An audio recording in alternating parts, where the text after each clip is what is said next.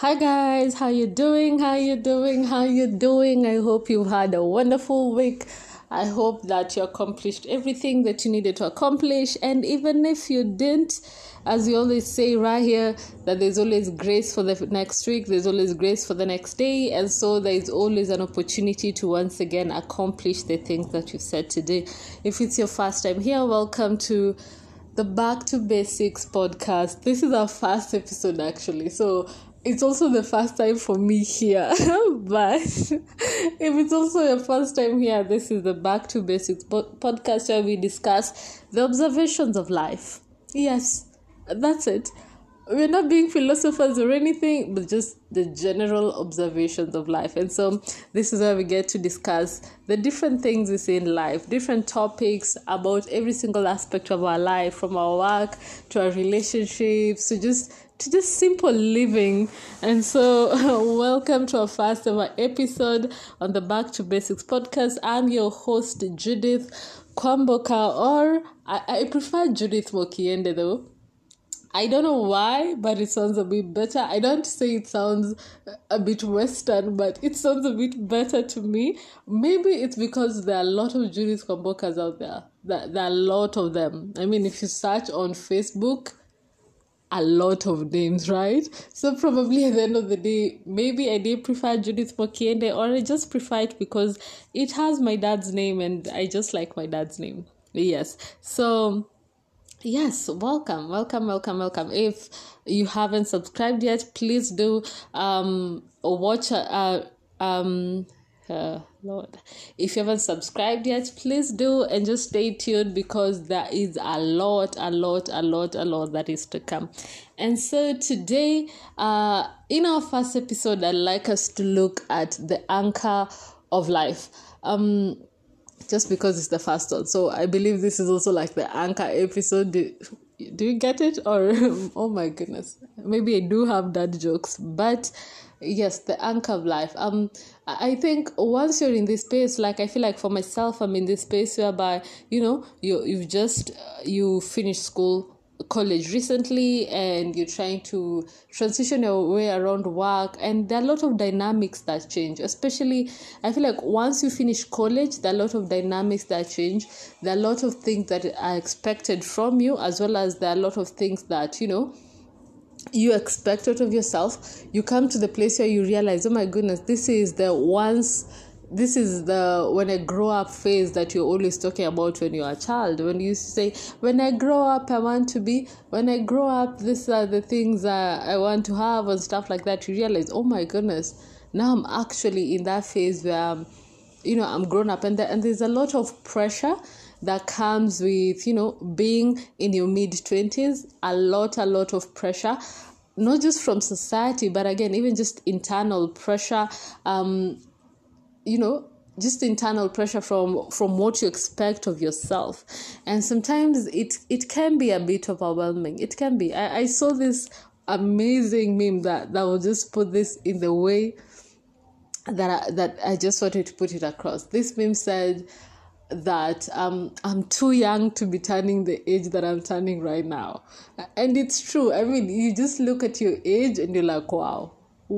And you know that if you're listening to me and you're in your 30s or late 20s, you're like, what are you talking about? But I feel like age is normally very personal.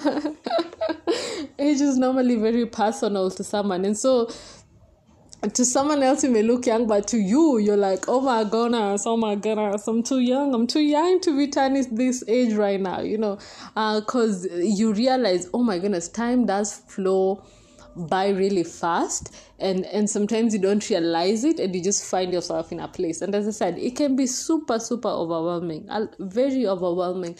And so today, I've just spent the week and even today morning thinking, what exactly would make you stable in the midst of all these pressures? What exactly would keep you anchored? What exactly would keep you, sane? Because your sanity is important. Your mental wellness is important, because your mental wellness will have a direct effect on your emotional wellness. And just your wellness all around. And so what exactly will keep you sane? what exactly will keep you anchored, what exactly will keep you stable in the midst of all these things that change. And also again, the thing about being in your mid-20s is a lot of variables in your life begin to change at the same time. It's not like one aspect is changing.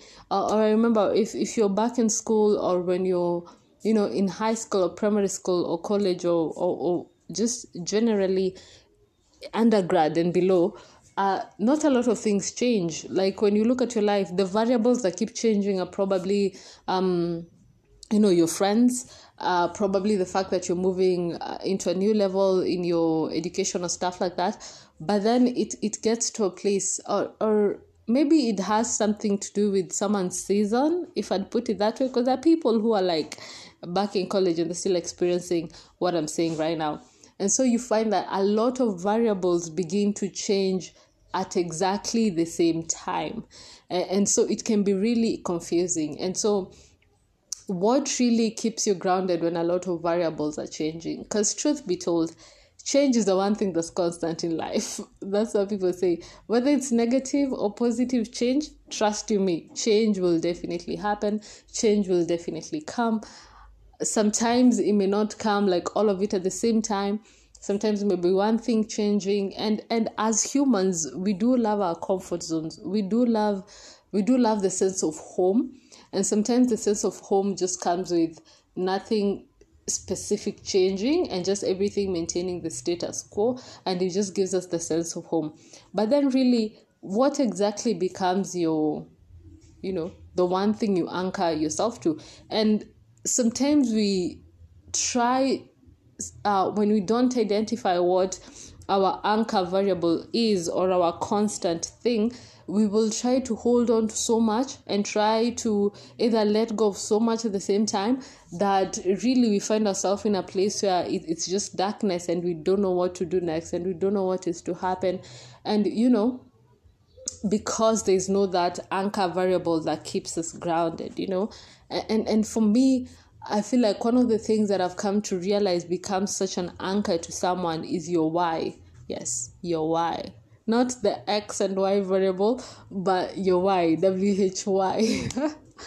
Your why becomes more important when variables begin changing, because your why is what will always give you direction.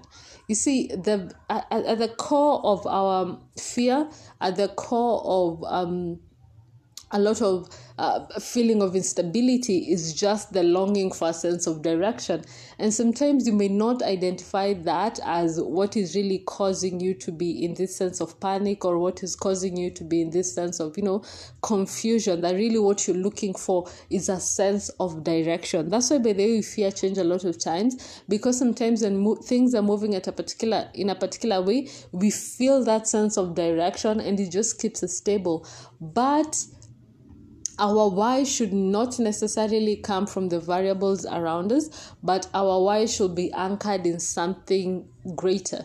For me, my why is normally anchored in my faith, my faith and what I believe God has called me to be, or what I believe God is saying about me at a particular time. My why is anchored in the Word of God.